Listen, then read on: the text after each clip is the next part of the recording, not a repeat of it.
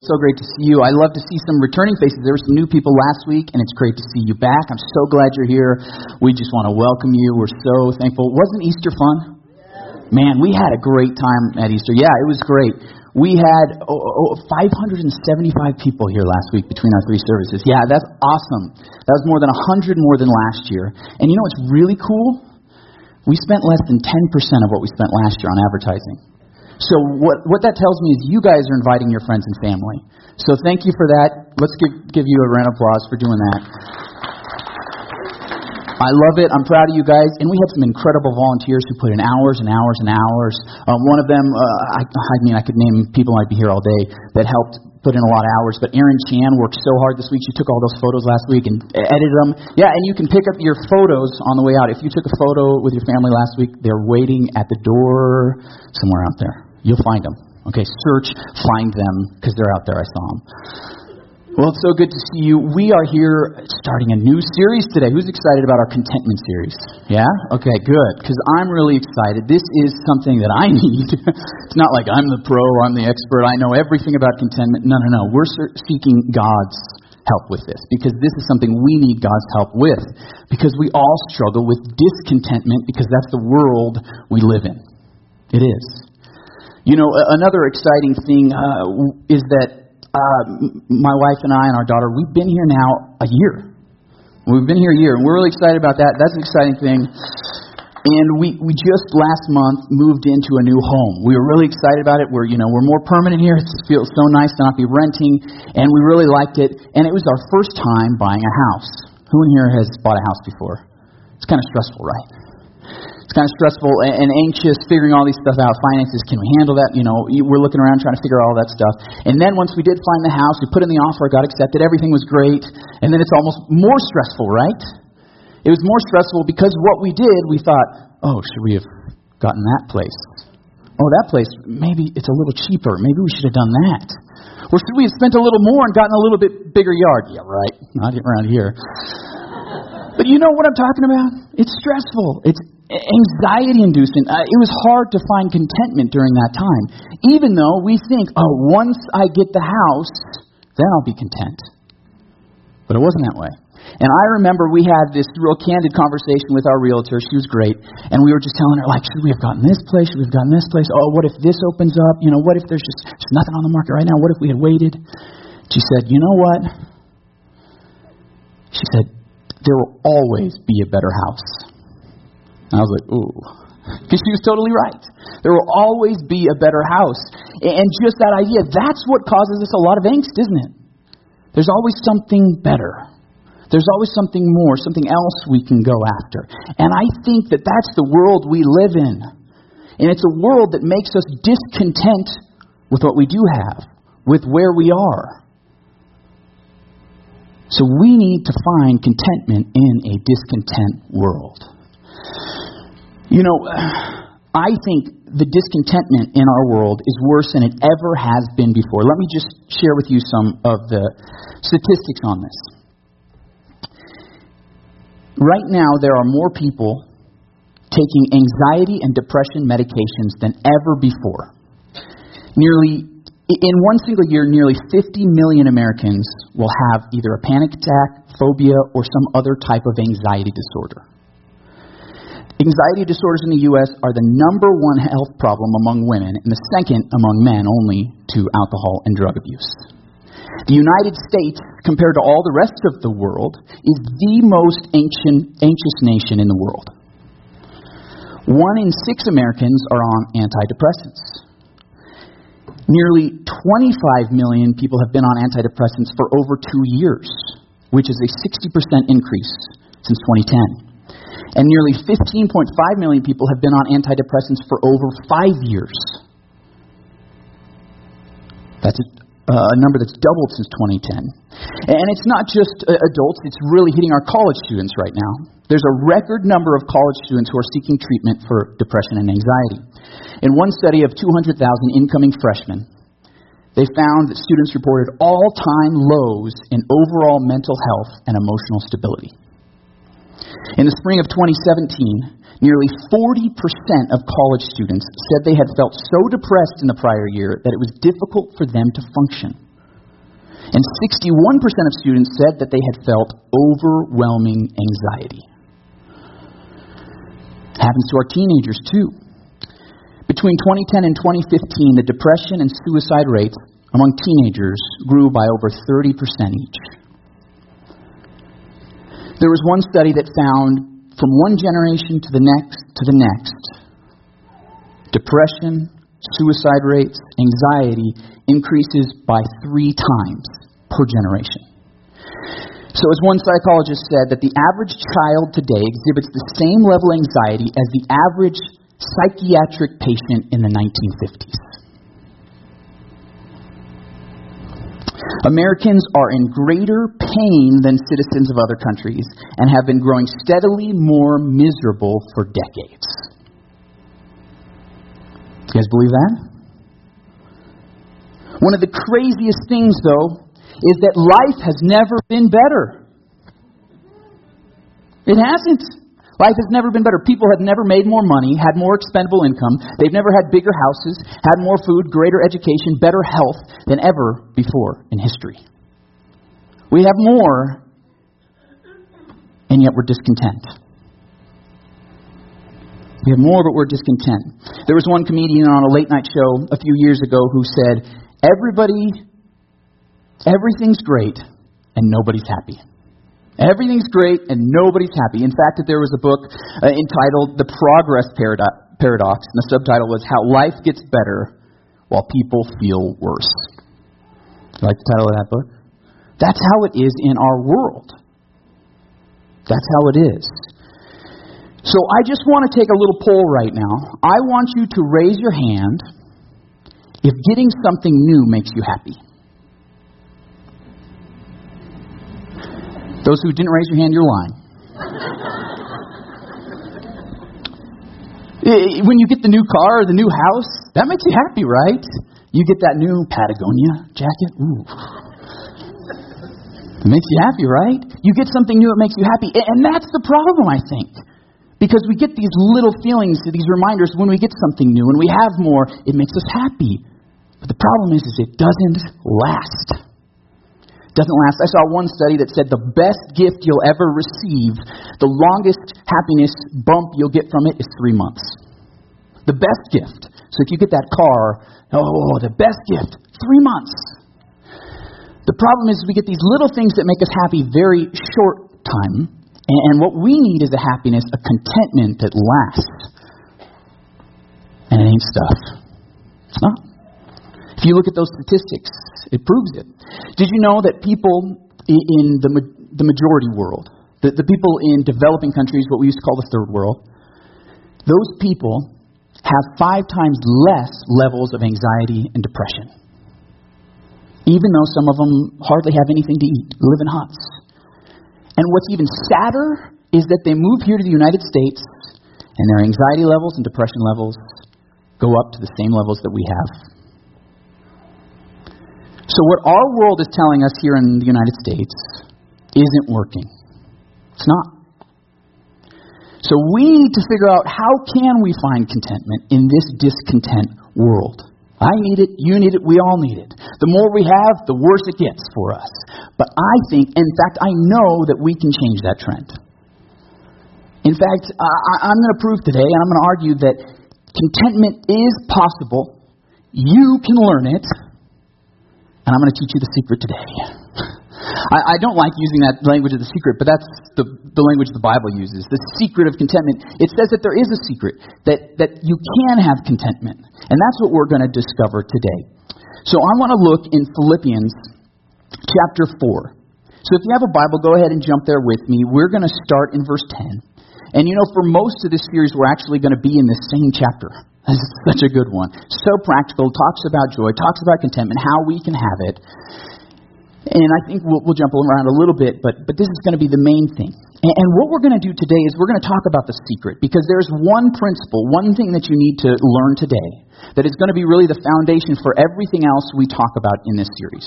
And if you don't get it today, you're going to be in trouble. Because I'm going to teach you some very practical ways to grow in contentment, to learn it.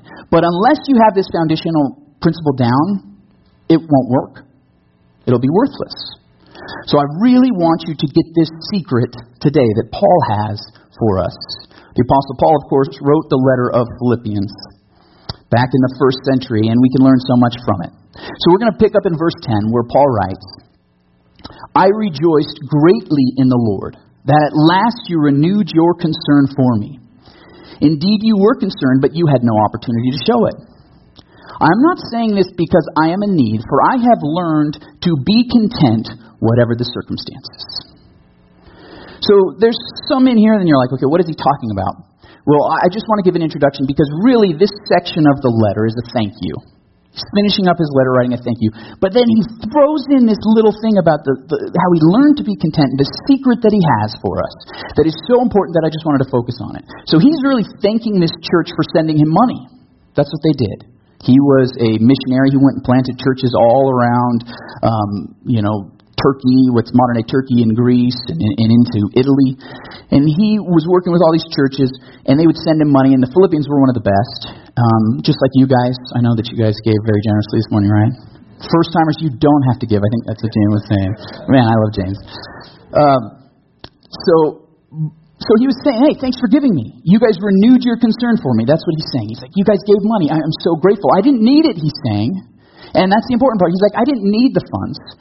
I figured out, he says, I've learned to be content whatever the circumstances. No matter what's going on in my life, whether I have a lot of money and a lot of food, a nice place to stay, or whether I don't, he said, I've learned to be content whatever the circumstances. And this is so important that even though it's kind of like a sub-point that Paul just throws in at the end of this letter, it's so important that I think we need to focus on it. And what I want you to learn first is these two little points that are assumed in what he's writing, leading us to our big idea today, but we have to clear the air and get them out there. And the first one is that contentment is possible. Contentment is possible. That's what Paul had said. I've learned to be content, whatever the circumstances. He's saying it is possible. Some of you think, the people that are content are the people who have a certain personality trait, a certain genetic makeup. Those people can be content and happy and at peace. Paul says, no, I learned to be content. It's possible. It's possible. A lot of us think, well, Matt, not in my situation. You see, I'm a parent, and being a parent, man, stress just comes with the territory. I'm going to be anxious. I'm going to get angry. I'm going to have all these issues, and I'm going to struggle to have that joy, that contentment, that peace. It's not possible for me. But the reality is that it is possible for all of us. So Paul says. It's possible. And one of your homework assignments, if you look in our bulletins, we have these community group prep questions. These are we have like 1, 2, 3 questions that we want you to do to prepare for community group each week. And some of you are going to start that short-term community group this Tuesday night, right? Some of you are, and some of you are already in one of those community groups. But your homework in that first question is to look up some of the situations that Paul went through. Because he went through some crazy situations. I mean, he was beaten, he was whipped, he was scourged 39 times. That's all that you could be legally whipped in those days. 5 times. And then he was shipwrecked 3 times. Once he was lost at sea for a day and a half. He went through some terrible stuff in his life. He was hungry, like he said. I've had all sorts of situations. And he's the one who says contentment is possible. I've learned it. In all of those situations. Have any of you been shipwrecked in here? No? I know we've had some bad stuff. We've had some difficult, trying circumstances. We're going to get to that. But no matter what, contentment is possible. Here's the second principle that you need to learn that's assumed in this passage, is that contentment is learned. Contentment is learned. It's something that you can acquire. It might take a little while. You might have to work at it, but you can learn contentment. And I say this because some of us do think, well, it's that personality trait. Or you just it's for the people that have that moment of epiphany. They're doing yoga at the Grand Canyon. And then it just comes to them and they're at peace. Or they have that funeral and there's that moment, it all became clear. And then I was content forever. No, it's not something that just happens to you. It's not a personality trait. It's not something that just certain people have. No, it's something that each one of us can learn. I want to make a big deal about this because some of you don't believe me as I'm saying that.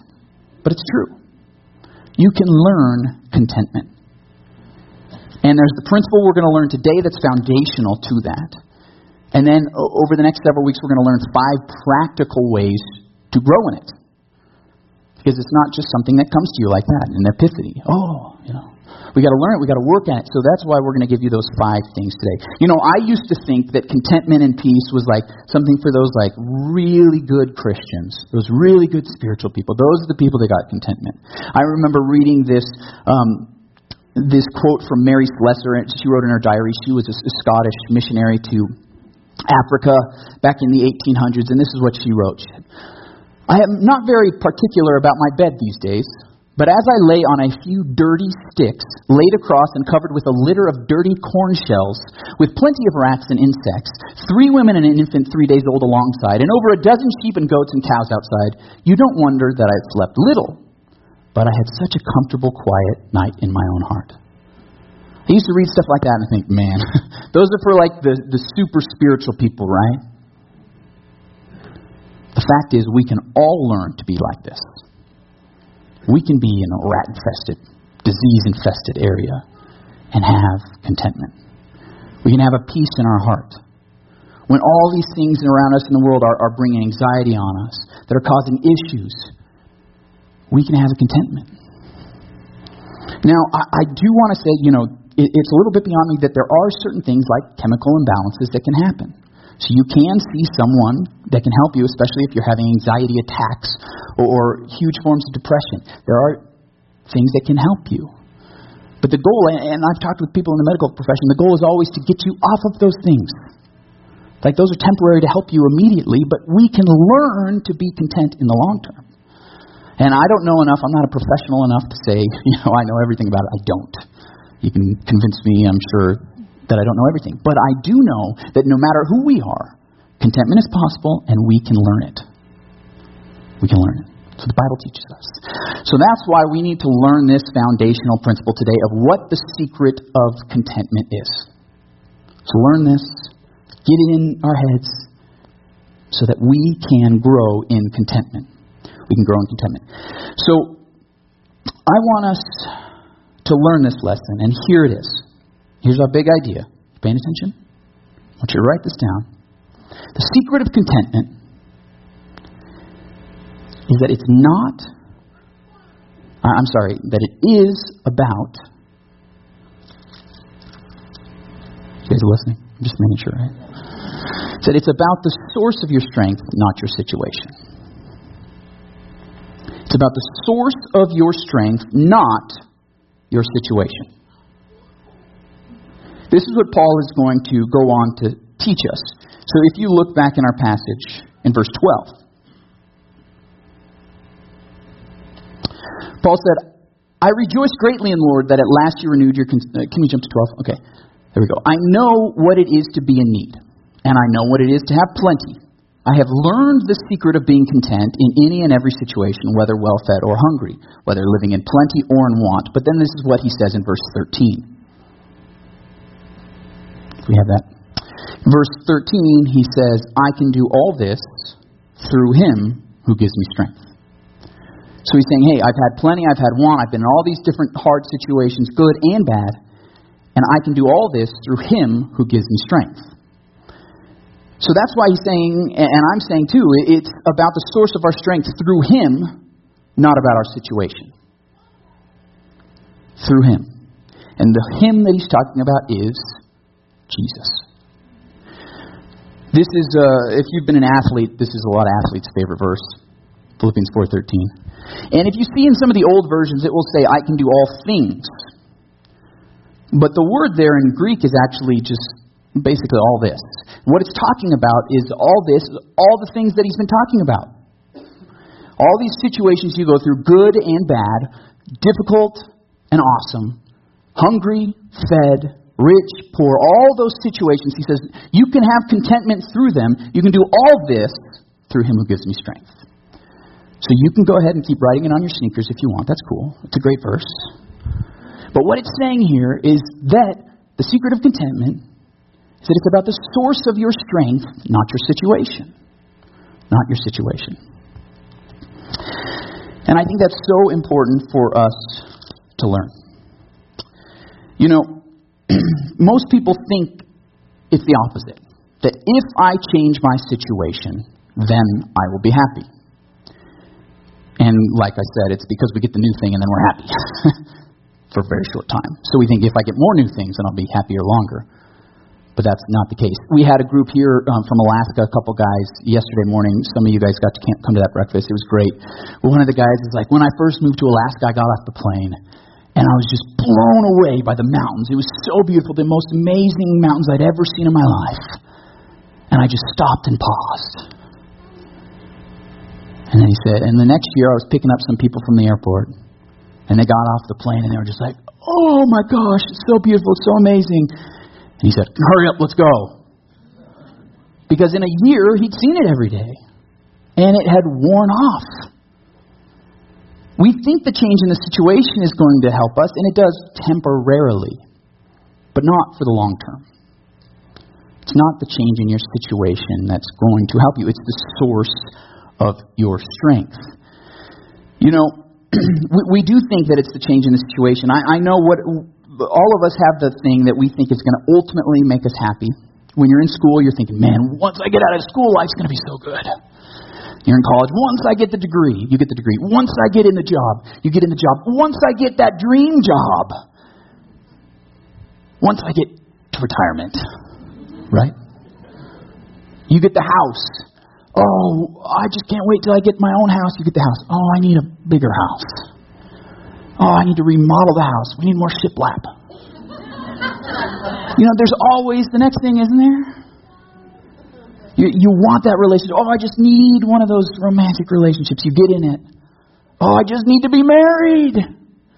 You get married. Oh, I just need a different spouse. I just need to have the kid. Once I have the kid. Oh, once I have another kid. Oh, now we got two. Now we're good. Man, once the kids get in school, it'll be much better. Oh, once the kids are out of the house. Oh. This is what we do, right? We think once I change the situation, it will fix it. Then it will make it happy. And it does for a short time. But then it lets us down. Because situations wear off. We're human. Situations change. That person changed. That's what happens when you get married to someone. They will change. Here's a little bonus point for you right there.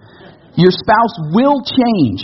So when anybody comes into a divorce thing or counseling with me and they're like, well, they just changed. Like, duh, you changed too. What you think? That's what happens. We change, our situation changes, or sometimes things leave, right? We get in that relationship and then the person leaves. Or the person dies. When we're relying on situations, things, stuff, people, relationships, when we rely on those things, they will always let us down. It's about the source of your strength. I say that because that's what Paul said. I can do all this through him who gives me strength. I think it's a lot like my iPhone. Okay? Of course, I have the iPhone, and I've been tempted to get the new one, right? Aren't we all tempted to get the better iPhone? Especially because this battery sucks. I've had it 2 years. You know what I'm talking about? Anybody in here? You get it at first, and you're like, this is so great. And then it's like the end of the day, oh, I better charge it. And then like a few months later, it's like halfway through the day, I better charge it. Now it's like, this battery it doesn't last at all. Right? That's kind of what happens with stuff, isn't it? It's the source of your strength, the battery that's giving you the power, wears out. We need a better battery. Apple, are you listening? Okay, we need better batteries in these phones. No, but I know it's not going to be the better battery in my phone that's going to do it, right?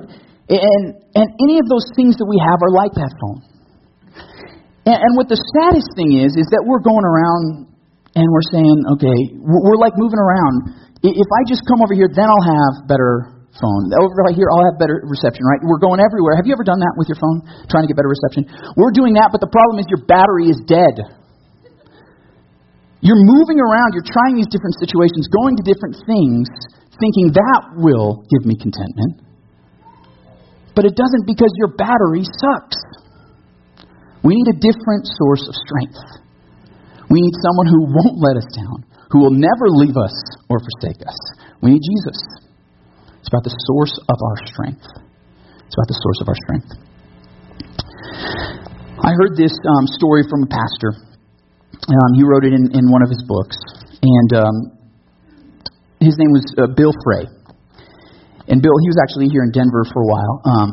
And Bill talked about how growing up in Georgia, when he was about 11, he would always go out and pull up old stumps so that they would have firewood. So he was always looking for the next stump, and that was kind of his chore. He'd go out there, pull the stump out of the ground, chop it up, get some kindling and firewood. He said one day he was out there, and there's just the perfect stump. It was big, it was strong, it was going to be perfect. And he worked on it for hours. Took a crowbar, trying to pry it out of the ground with rope, trying to do everything he could to get this stump out of the ground. Well, after hours, his dad came home. His dad just kind of sat back and watched him. As he's getting more and more frustrated, more and more angry. It's not working. And the dad finally says, I know what your problem is. And the son looks up at his dad, and Bill, he said, well, what is it? And the dad says, you're not using all your strength. So Bill gets angrier. He gets frustrated. I'm using all my strength. I've been trying for hours. And the dad says, no, you're not using all your strength. You didn't ask me to help. That's how we are in our life. We try to do it all ourselves. We're trying to figure this all out, but our battery sucks. We don't have enough strength. We don't have enough energy to make it through these things, and we're relying on these situations to give contentment. It's not going to work, but we have someone, our Father in heaven, who has given us His Son to be inside of us and empower us. That's the problem. We're always looking outside of ourselves for help. But we should be looking inside to Jesus Christ. And we need Him in our lives if we're going to have contentment for the long haul. It's true, it's not a pill, it's not a situation, it's not a person, it's not anything except Jesus Christ inside of you. Anything but Jesus. Now, if you're here and thinking, well, Matt, are you just saying that I need to pretend life is good, that all the anxiety will go away because Jesus is with me? No, I'm not. Especially next week, we're going to talk about that things do suck sometimes. Life is hard. We have bad situations and circumstances. Paul didn't deny it. He said, I've had want. I've been hungry. I've had shipwrecks, he says in 2 Corinthians. They're all hard times. So next week, we're really going to talk about those hard times. We're really going to focus on that next week. So I'm not saying just pretend those don't exist. But what I am saying is that when you have Jesus as your Savior and as Lord of your life, you can get through those things with contentment. You can have a peace through them, a joy through them. And if you're saying, well, Matt, are you saying that if you're not a Christian, you can't have contentment? Yes, I am. Now, you can find peace for a time. Situation, practices, they will give you peace for a time, but not ultimate contentment. Only Jesus and relying on Him will enable you to find this contentment in your life. Max Lucado talked about this in his book. It's a great book called Anxious About Nothing. And he says, quite honestly, I have no words to counter the stress of the atheist or agnostic. What alleviates their anxiety? Yoga? Deep breathing exercises, stress relief candles, seems like going to a joust with a toothpick. Honestly, these things will help a little bit. They're good, they're fine.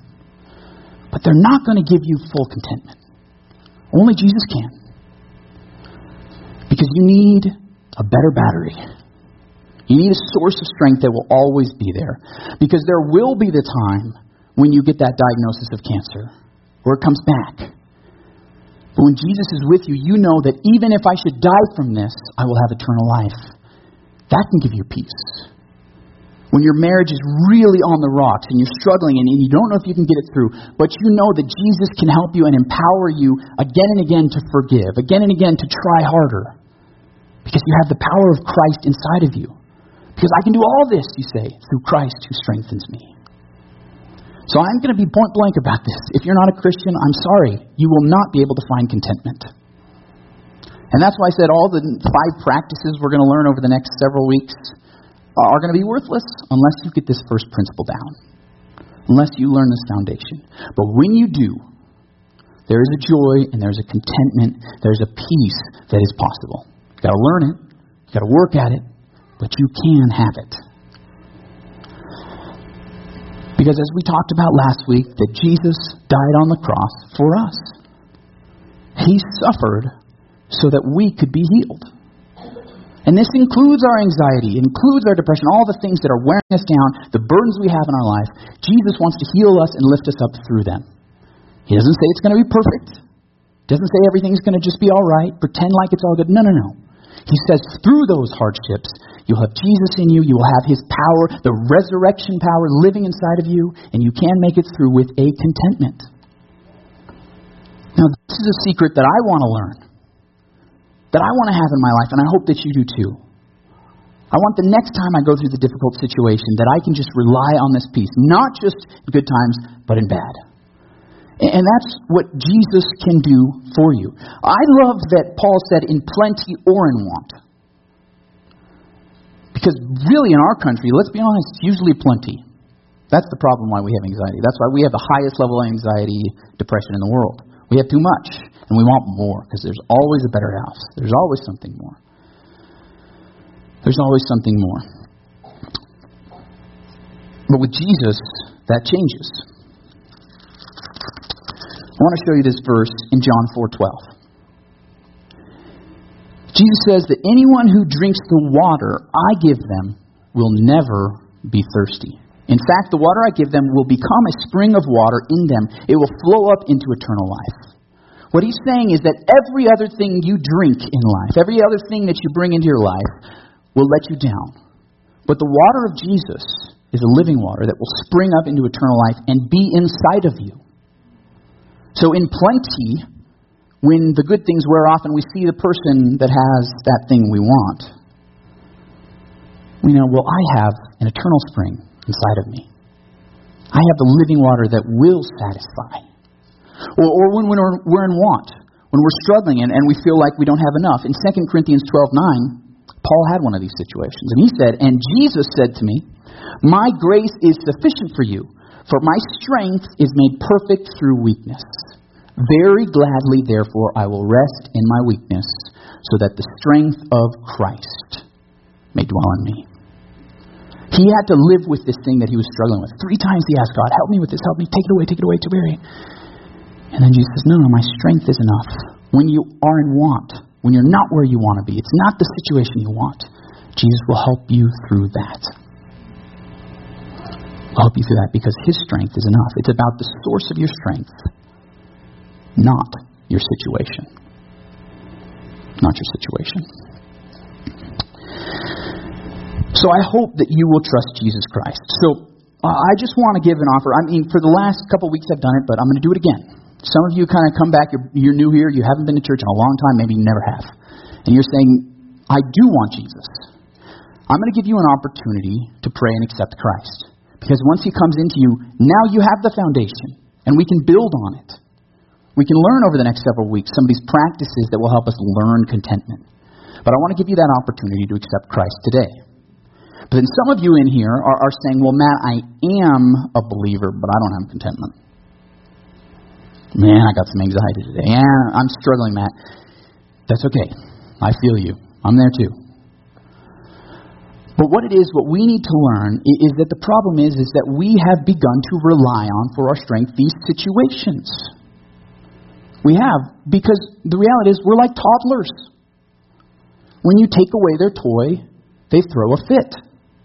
When we lose that thing that we've been relying on, when it gets taken away from us, we get angry, we get sad, we throw a fit, don't we?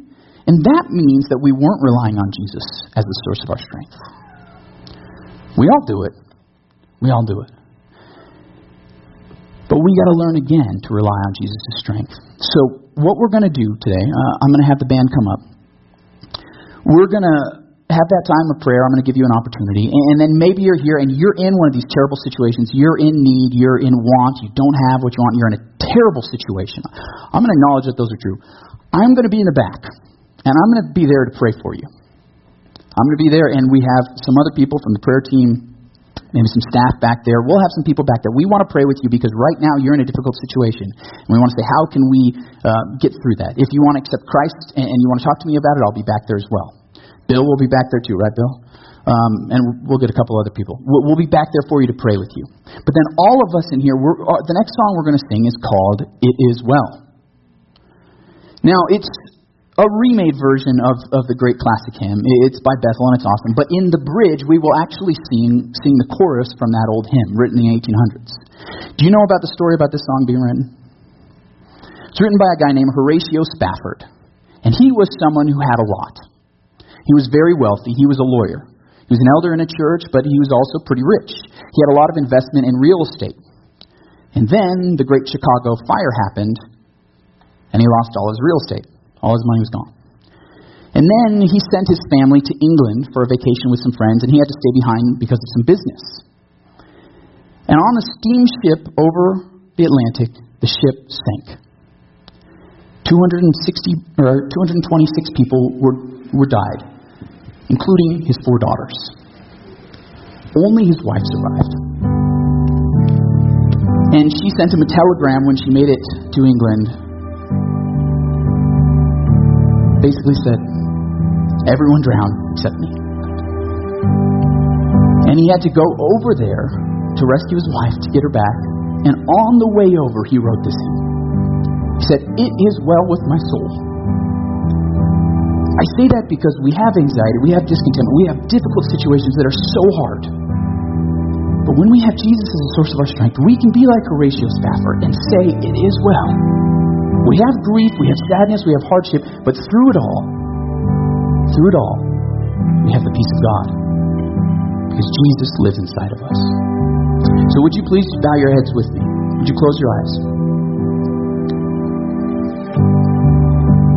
And if you're here and you want to accept Jesus Christ for the first time, I want you to say this prayer after me. You can say it silently right where you are. Lord God, I need your help. I confess I need you. I confess I'm a sinner. Would you please save me right now? And would you give me peace and eternal life through your Son, Jesus? Thank you for saving me. Now, with everyone's eyes still closed and heads bowed, if you prayed that for the first time to accept Christ, would you please raise your hand? I want to be able to pray for you, encourage you. If there's anyone? And you can come see me in the back. Yeah. You can come see me in the back and I'll talk with you. I'll pray with you. Now, for all the rest of us, Lord God, we struggle with things. We have things that weigh on our hearts. We struggle with these things that make us sad, that make us disappointed. Sometimes we have a lot of stuff, but it's still not enough. We're not happy. There's something missing. And I pray that you would remind us that you are the source of our strength. You are the one that can empower us, that can bring us through no matter what is going on. And Lord God, right now for the person in a terrible situation that's struggling, I pray specifically for them. Lord God, would you lift up their soul right now that they might feel your peace in a profound way, that they would get a glimpse of that contentment, that it may begin to grow in their life and become possible and something that they can learn. Would you help them to be able to say boldly that it is well with my soul? Be with all of us so that we might learn contentment. Amen.